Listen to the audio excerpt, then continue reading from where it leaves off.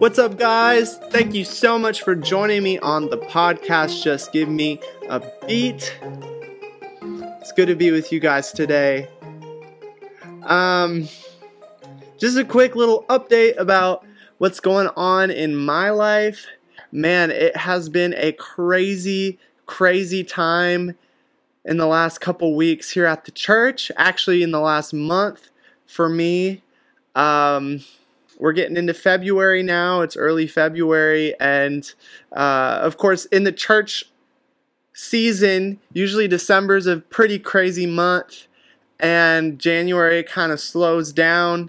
At least that's what they tell me. And it's just, it feels like we've gone from Christmas and right through into January and February. And it's just been busy, kind of constantly. And so...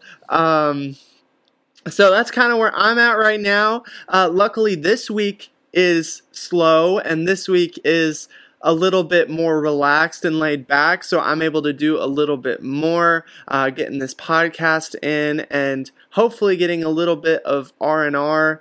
But yeah, that's just kind of been what's been going down lately with myself. It's been... also just crazy on a personal level because it feels like every day. I usually keep in pretty close touch with my mom, telling her what's going on. It's been such a hard time as I'm transitioning into a new apartment and all these different things, dealing with pressures of life, pressures with work, pressures with different things, that it's just like, man, it feels like every day I am in a different mood, feeling good and then bad and feeling good and then bad. Man, it's just been one of those seasons and it's just been insane. I feel like I'm getting to a point where it's like, okay, I'm starting to find a little bit more stability, which is good and much needed. But lately it's just been really hard in a lot of different ways. So all that to say, that's kind of where I'm at right now. And just kind of, it's in my eyes, that's kind of just God teaching me how to take life one day at a time, how to not rush ahead, how to not take it too quickly, and to really just trust Him in the position that I'm in right now. So I don't know what you all are experiencing, going through, but sometimes God works through the difficult things to teach us how to trust Him. So anyways, that's kind of where I'm at right now, working through a few things, but ultimately things are good in general. We're making it through. I'm making a trip to Australia in late February, which I'm very excited about. But anyways, to get to the topic of the podcast today, I'm sure you saw the title and we're wondering, what does that even mean? The glory of a wasteful life. That's an interesting title. We're definitely going to dive into what that means, what I'm talking about. It's an idea that I got from a prayer conference that I was at this weekend. And at this prayer conference, they had these breakaway sessions, and in which they talked about various different things. But there was one breakaway session that just stuck out like crazy, and this was the topic of that breakaway session. And I was like, man, this is so good. I want to put this in my in a podcast episode and get this to you guys, because man, it was just so powerful, so impactful, and I'm so excited for us to dive into that today. So how about we open up in prayer and we'll get started with the podcast. Just give me a beat, give me a beat, bless on bless, we young and free, Just give me a beat, give me a beat, Dear God, we just bring this moment to you, and we ask that you convict, you expose, you show us where we are in regards to your word, your scriptures. God, we need you. We confess that we love our independence. But God, let us not grow so independent that we no longer rely and trust and fall back on you. Jesus, please renew us in the way that only you can. Amen. All right, so we're going to open up this podcast episode in Mark chapter 14, verses 3 through 9. And it says, "While Jesus was in Bethany, reclining at the table in the home of Simon the leper, a woman came with an alabaster jar of very expensive perfume. She broke the jar and poured the perfume on his head. Some of those present were saying indignantly to one another, 'Why this waste of perfume? It could have been sold for more than a year's wages and the money given to the poor.' And they rebuked her harshly. 'Leave her alone,' Jesus said. 'Why are you bothering her? She has done a beautiful thing to me. The poor you will always have with you, and you can help them anytime you want, but you will not always have me. She did what she could. She poured perfume on my body beforehand to prepare for my burial. Truly I tell you, wherever the gospel is preached throughout the world, what she has done will also be told in memory of her.'" That scripture is awesome. It shows so much about the things that Jesus sees as worthy worship. Being a worship leader, that is a passage I'm constantly going back to of like, okay, this is, of all the things we can get caught up in, hung up by, this is what matters the most to Jesus, so let's not get lost in the details. That's how I've always viewed that passage of scripture. And when I went off to this prayer seminar, it was so good because the speaker brought it in a new perspective into this passage. He kind of took it from the perspective of this question, and that was, what does it look like? Excuse the train. He took it from this perspective. He says, what does it look like to live a life useful to the kingdom of God? And a phrase he constantly went back to was this. Don't miss this. He said, God has a hard time with useful people. I'm going to say that again. God has a hard time with useful people.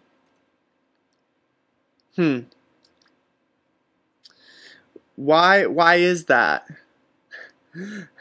Why does God struggle to use useful, efficient, hardworking, self-sufficient people? I think it's because we can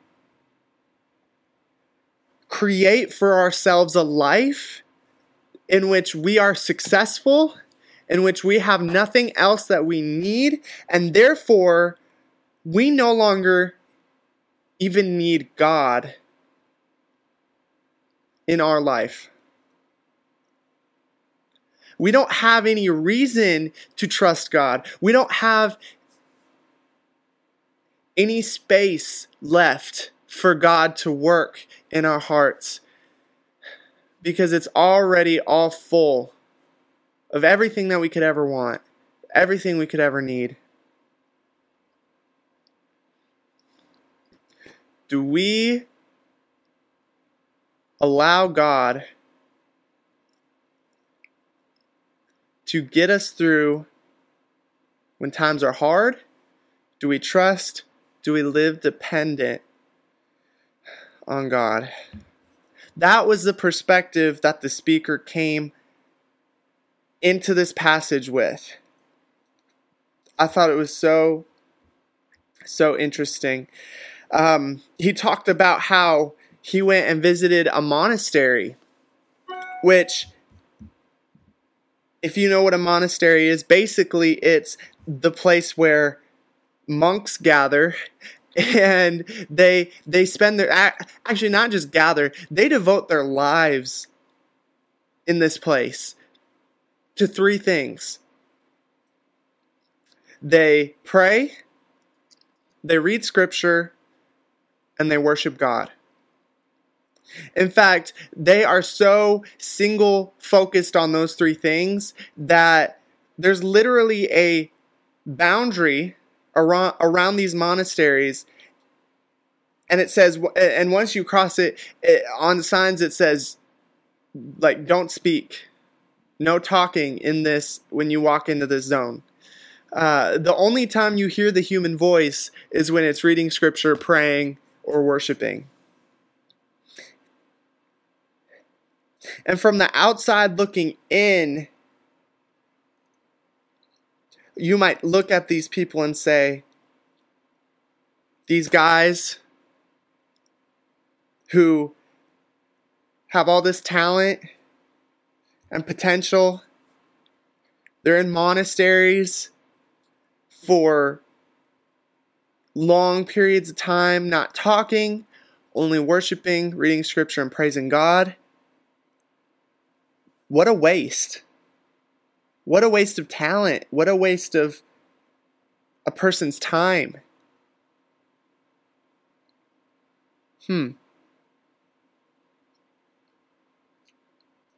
Is that what you would see as a life that is well lived? I think that there is a discrepancy between what God sees as a life well lived and what the world sees as a life well lived. In the passage that we just read, it says that there were people that were sneering at this lady who had just poured perfume on Jesus. And it doesn't say that it was just people, onlookers. It actually says that it was the disciples who were sneering at this lady. And Jesus had to say, no, like this what this woman did was beautiful. It was pleasing. And what I take away from that is, if you are living to please God, you have to be willing to be misunderstood, even by people in the church. Talking back to some of the struggles I've been having lately, man, it's been being misunderstood. That's a lot of what I'm having to deal with in ministry. And this is something I'm constantly having to remind myself of, is who is it that I'm doing ministry for? Yes, I'm doing ministry to love people. Yes, I want to do my best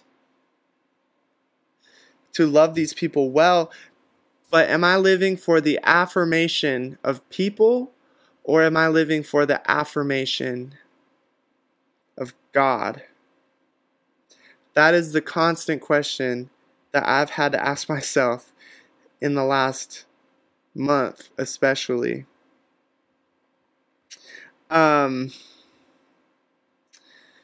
There's a story of a man named William Borden.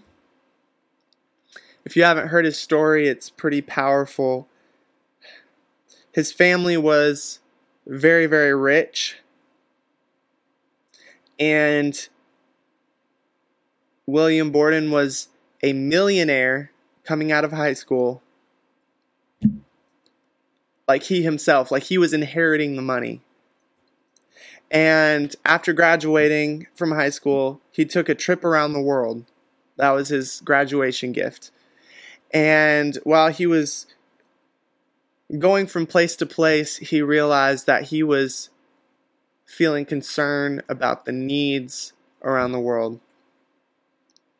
And he decided that he wanted to be a missionary. And it was around this time that he wrote in the back of his Bible the words, "No reserves." After he had done this tour around the world, he ended up going to Yale. And while he was there as a freshman, he began this prayer group that started with just a few of his freshman buddies. And this prayer group slowly grew into becoming a Bible study.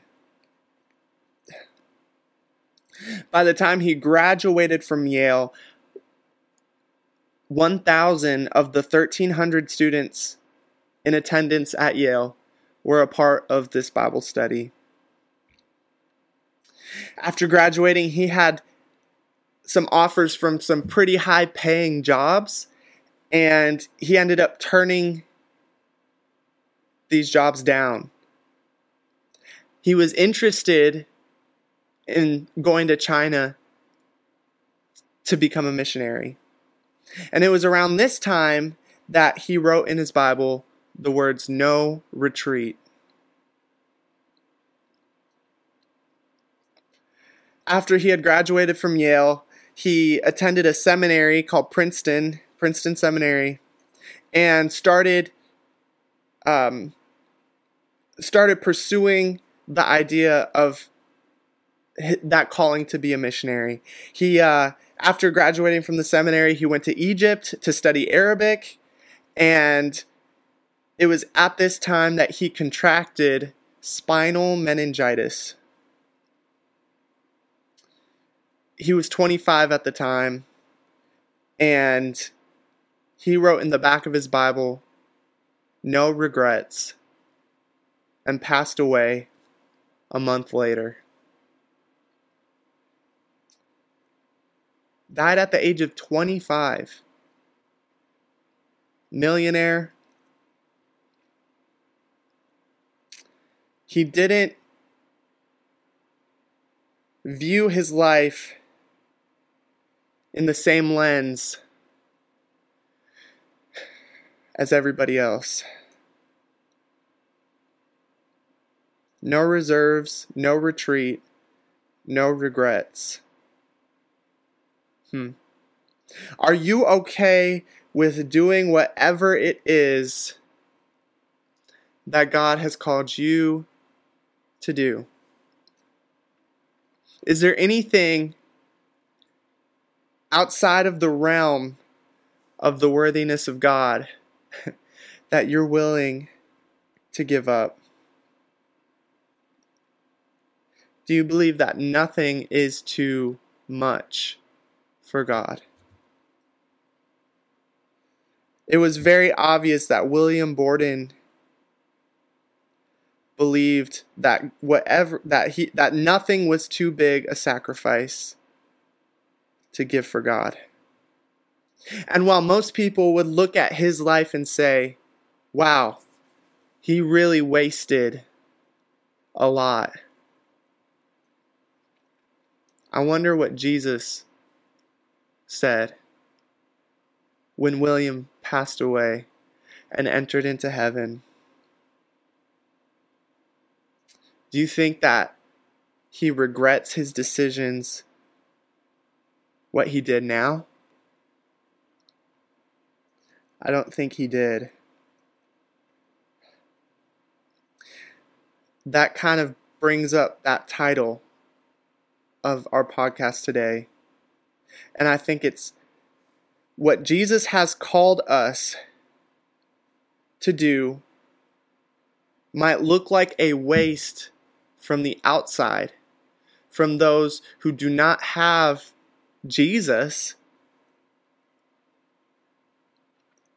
But in the kingdom of God, what the world sees as a waste, God sees as worthy. Is anything too big or too much, too costly to give to God? And part of the reason why I really wanted to share this idea with you is, I deal a lot with, on this podcast, I deal a lot with what it is that many people are struggling with right now, that being anxiety, that being the inability to produce enough. I think that's something that we are burdened with a lot in our society, is the fact that we idolize efficiency, we idolize influence, we idolize success. But I just want to encourage you, because all of that stuff that we're being taught is so important. All of that is all vanity, unless that is what Jesus has called you to. And if Jesus has called you to that, it's not going to be a burden. It's not going to be something that's anxiety producing. So when we're trying to strive for what it is that Jesus has not told us to do or to strive for, we're going to struggle with mental health. We're going to be constantly anxious. We're going to be so depressed. Because that simply is not the life Jesus is calling us to. Jesus is calling us to a wasteful life in which we may not get fully recognized for what it is that we're doing. People might sneer at us for what it is that we're doing, but what the world sees as a waste, God sees as worthy and worthwhile.